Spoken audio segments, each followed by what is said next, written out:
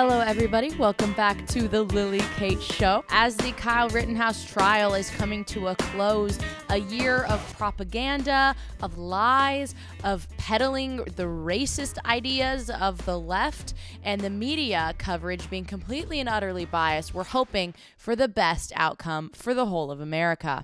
Breaking news has it that OSHA has suspended implementation and enforcement of Biden's authoritarian vaccine mandate due not only just to the Daily Wire's lawsuits, but also to the Fifth Circuit Court of Appeals. This is specifically regarding private sector employers and obviously private sector employees for companies that have over 100 employees at them. Look, people, this is good news. This is really good news, and it doesn't mean that we're at the end. If I was on a road trip to Dallas, I wouldn't just stop at the first sign that says Dallas. No, I have to actually drive and get the whole way there. That includes stops and road bumps and roadkill and all. But it proves that we have power. People have power, whether it be in the courts, whether it be in petition, whether it be in the court of public opinion, whether it be in the culture sphere, as we've seen in Virginia, or whether it be in simple polls of approval ratings for the vice president and president of the United States, which are clearly falling through the toilet bowl. This should reveal to us and be very empowering to us that we have power. Not only are we able to stop and suspend these mandates that are coming down the pipeline, we are able to change elections with simple news stories. We are able to change people's opinions by getting them active, focusing on the culture issues and talking about what is important. A special guest today to talk about other things that are important, considering the Kyle Rittenhouse trial and the idea of diversity and should diversity be forced, is Luke Negron. Luke, how are you today? Miss Lily Kate, good to see you. I'm doing really well. You were the Republican 2020 nominee for Congress in Pennsylvania. How did that come about? Yeah, that's right. So, I've been involved in politics literally my whole adult life, ever since I was old enough to even marginally think for myself, 8 or 9 years old.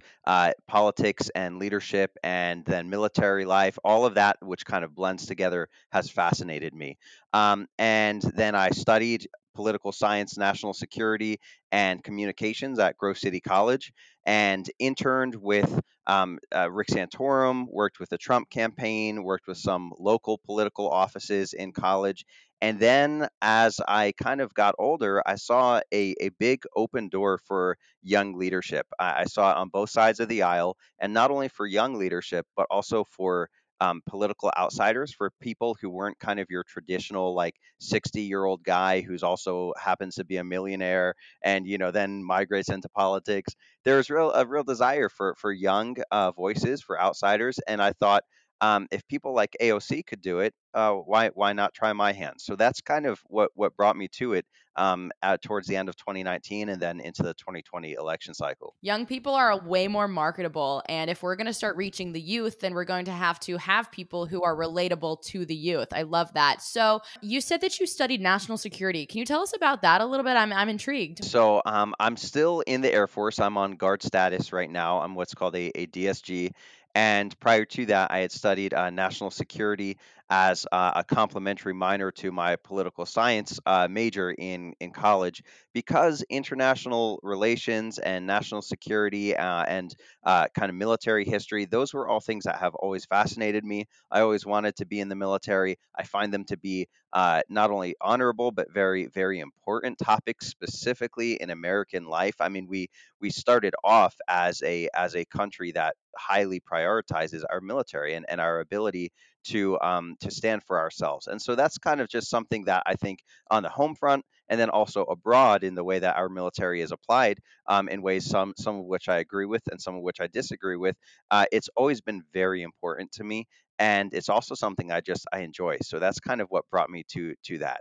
And obviously, you care a lot about military, you care a lot about security, you care a lot about self-defense. I assume coming along with that is the Second Amendment. And in that same vein, you have been posting a lot about the Kyle Rittenhouse trial that has been totally dominating the news cycle for the last week as this trial has been going. Tell us your thoughts on the overall trial thus far. Yeah, no, you're exactly right. With number one, my interests kind of leading into me also caring about the Second Amendment, about the people's right to bear arms, about the fact that the Second Amendment was always built not about hunting, not just about home defense against a burglar.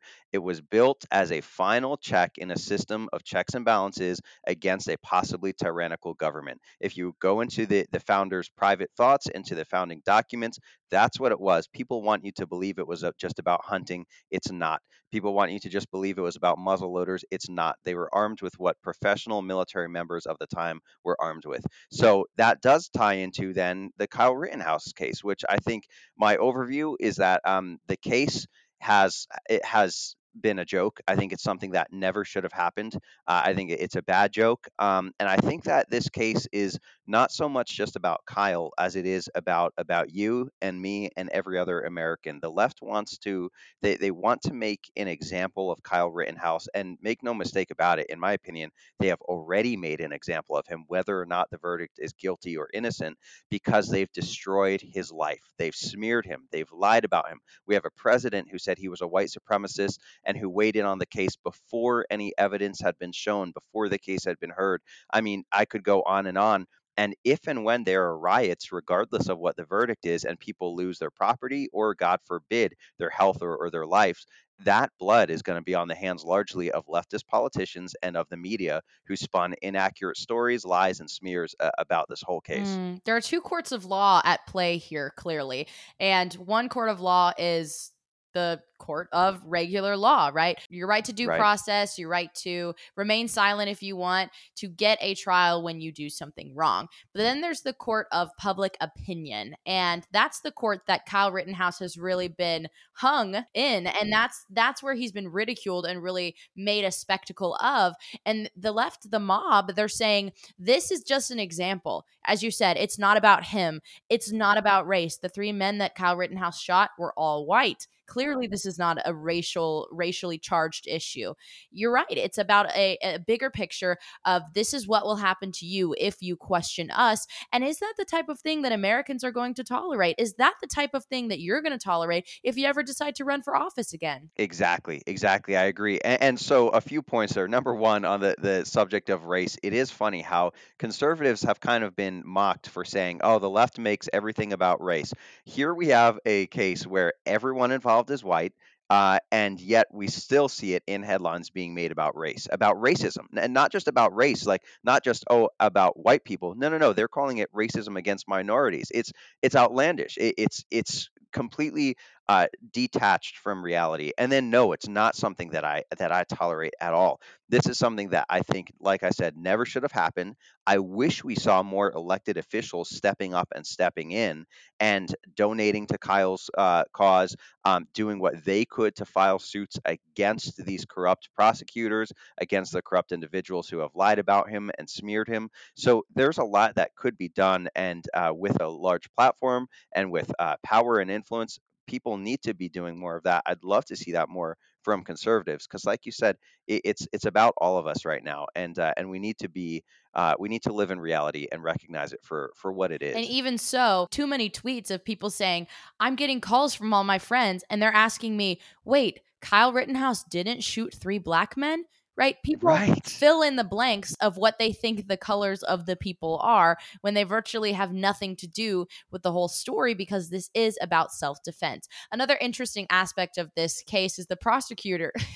Oh, the prosecutor, the train wreck of a lawyer, definitely should be disbarred Awful. after like taking that gun and putting his finger on the trigger and oh my gosh, like basic gun safety. But I digress. He got that gun and he said, "You took this weapon to this encounter. Therefore, since you took this weapon, you lose the right to self defense because you chose to keep your weapon." And you have to think to yourself, hold on. If I choose to take the precautions to protect myself in a situation that could potentially escalate into something, that means I actually lose my right to self defense because I thought about it beforehand. Complete lies, and it is the expectation though that they want to set up for all of us because they hate when anyone pushes back on them. So whether it's at the hands of, let's say, a widespread COVID mandate, or at the hands of a forceful martial law lockdown, or at the hands of a left-wing riot, it doesn't matter. All of that can be, you fill in the blanks. They want you to be silent and compliant. Period. As long as they are the power brokers, they want you to just go along and they want you to be terrified of standing up for yourselves and your neighbors. And like you said, the prosecutor violated the Fifth Amendment. The prosecutor lied multiple times and was called out for it by the judge. Like, this isn't right wing conspiracy. He was called out, rightly so, on the floor by the judge. Roll the clips. I was astonished when you began your examination by commenting on the defendant's post arrest silence. That's basic law. It's been basic law in this country for 40 years, 50 years. I have no idea why you would do something like that. You're an experienced trial attorney, and you're telling me that when the judge says, I'm excluding this, you just to take it upon yourself to put it in because you think that you've found a way around it? Come on. When you say that you were acting in good faith, I don't believe that, okay? And sadly, though, many people don't know this. Like you said, I've talked to many people and seen many tweets that say things to the effect of, "Well, Kyle Rittenhouse shouldn't have crossed state lines with an illegal firearm." He didn't cross state lines with a firearm. That's a fact accepted by both sides of the case. His firearm was not illegal. Actually, that charge was dismissed because in the state it was legal, and it was legal to open carry for a 17-year-old. The barrel wasn't short enough for it to be illegal. So all of those are things that mainstream narratives that we see going on is lies and misinformation, and it's scary though. It's scary because when I look at that, I see Kyle Rittenhouse's name and I say someone who I love, or I say Luke Negron, my name. I say because frankly, if I was ever pushed to have to defend myself, I would defend myself legally. And they would do the same thing to me. They do the same thing to Lily Kate. They do the same thing to Joe Schmo out there.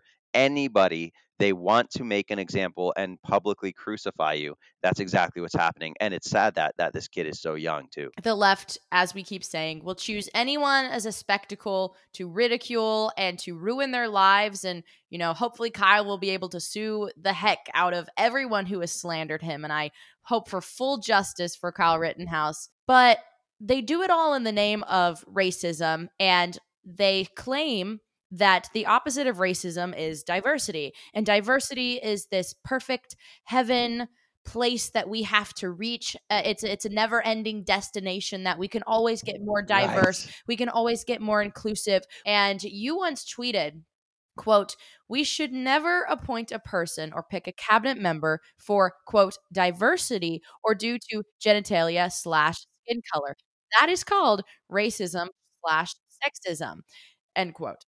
And that's such an obvious statement to us too. But I want to ask an interesting question. How do you think striving for so much forced diversity in America has hurt us as a society?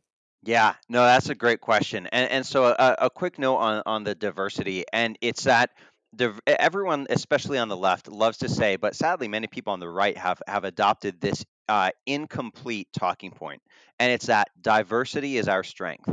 No, no, no. Diversity alone is not a strength. If you walk into, and I'll give you some examples. You walk into a high school lunchroom and you see a table of jocks, a table of nerds, a table of black kids, a table of Asian kids, and a table of white kids. That's a diverse lunchroom. But because they are all segregated into their groups, it's not really unified. It's not strong. It doesn't say anything positive about the school. If anything, it says something negative that they all see reason to separate. But if you've ever been into a church where there are black people and white people and Hispanic people all praising the same God, or you go into the military and you see all of these diverse types of people fighting for the same purpose and the same mission. Diversity with unity of purpose and unity of ideals is a strength. So just this saying that diversity is our strength, no, it's not. Diversity Yeah, alone, diversity for diversity's sake without exactly. any. Exactly. And that kind of ties into answering your question of how has it hurt us? many people, including on the right, to sound good, have swallowed the lie that somehow it's good to have a man and a woman and a black and a white and an Asian, but we don't care what they believe. We don't care what their qualifications are. We don't care what their history is. We don't care what their morality is. That's not true. I would rather have someone who looks different than me, is a different sex than me, has a different cultural background than me, but who believes things that are true and right and who's good at their job. If that's the choice, then I'll take that over someone who looks just like me any day. And that's really what America is. We all know that the original intent of America was to be a place that protected ideas, protected religion, protected individual rights, individual property, because we ran from the tyrannical government that Britain was ruling over us, that we were getting no quote unquote representation for things, a lot of things other than taxes, in fact, and we were never getting any of our requests answered, so we broke off from them. That's the exact thing that we ran from, and we're trying to heal that. And that is what the idea of America is based off of, in my opinion. It's the best experiment that has ever happened and existed on the face of the earth. Should diversity, right? Not diversity of opinion, but diversity based on the left's interpretation of diversity, diversity based on physical attributes. Should that kind of thing be forced? No, absolutely not. And here's why.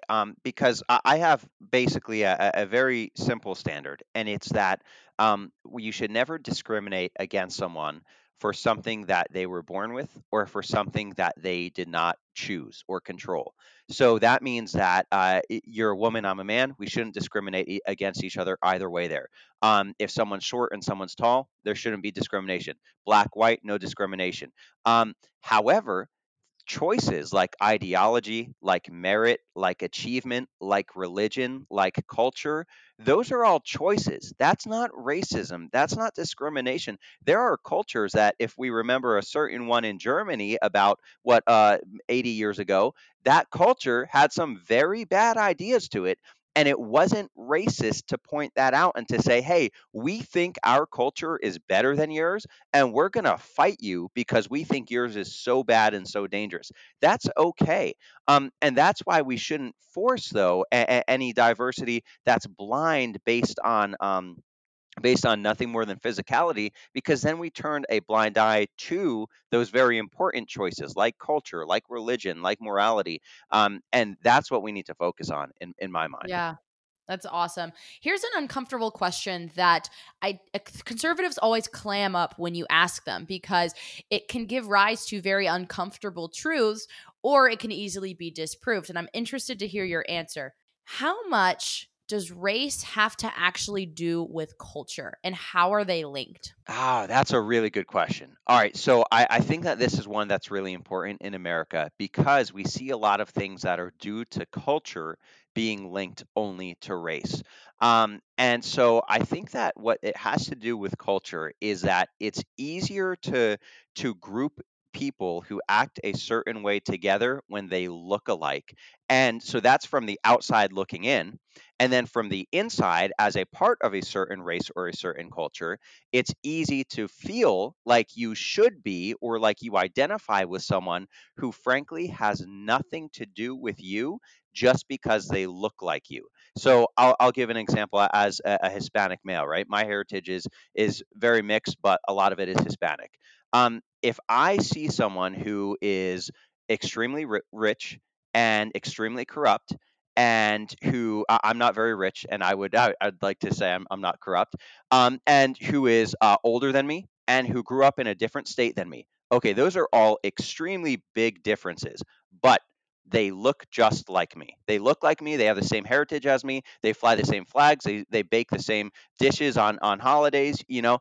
It's easy for me, if I don't want to put in a lot of thought, to look at them and say, hey, I should have their beliefs on X, Y, and Z just because they represent me. Now, at the end of the day, did they really represent me? Did they live anything like the life that I lived? No, they didn't. And I think that this is something that we see again from the outside happening to various ethnic groups in the United States, and from the inside, where groups feel like, oh, well, that guy looks like me, so I need to identify with what he claims his struggle is. There's a lot of ifs, a lot of claims, a lot of maybes in there, but that's sadly what we see happening. And then the last point I'll make on that is that it's also grouping or mistaking race for culture is a great tool in the power play of specifically left wing media. Because when you put people in boxes and you ignore their cultural choices and you just say, you look this way, so we're going to box you up and we're going to treat you as a conglomerate, as though you're like one big entity of white people, black people, gay people, straight people. It's easier to control people, and it's easier to turn their figurative guns on each other and to make them feel like they're all in competition, which they're not. And we see this happening between men and women too. Men and women are complementary. They should love each other. They should respect each other. But we see them being turned against each other because we think that it's like, pink team and blue team, and it's not. It's ridiculous.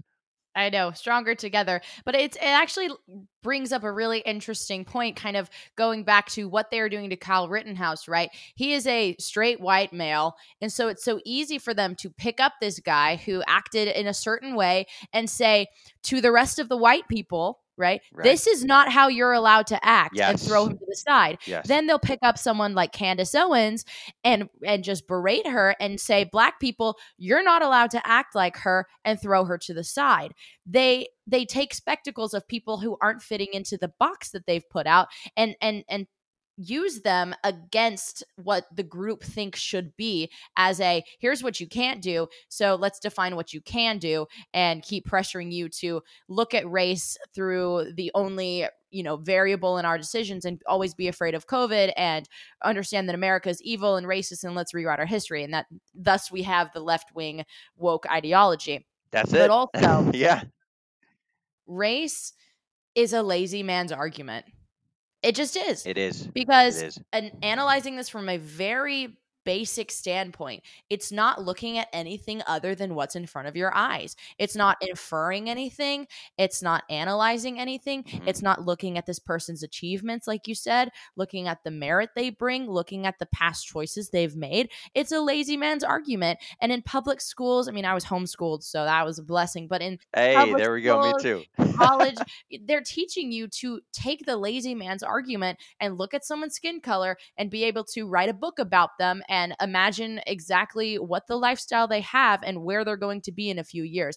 That's lazy. And that's teaching us to be intellectually dishonest and negligent in the way that we utilize skin color in analyzing an actual person. I completely agree. I think that's well said, and I'll just add on that the left, as far as those in power, know exactly what they're doing. So I like to differentiate between liberals and leftists, right? Liberals to me are many times they're good people who want to do the right thing and they're deceived. Leftists, specifically leftists in power, they know exactly what they're doing and they have very, very bad intentions. Those in power, they know what they're doing and they don't care. And just two examples are, number one, they say that everything's about race, right? Everything, it all boils down to race. Critical race theory is essentially the theory that everything boils down to what you look like, what your skin color is, and how you've been discriminated against specifically by the white man. But they don't believe that because they say, listen, listen to black voices, share black stories, right?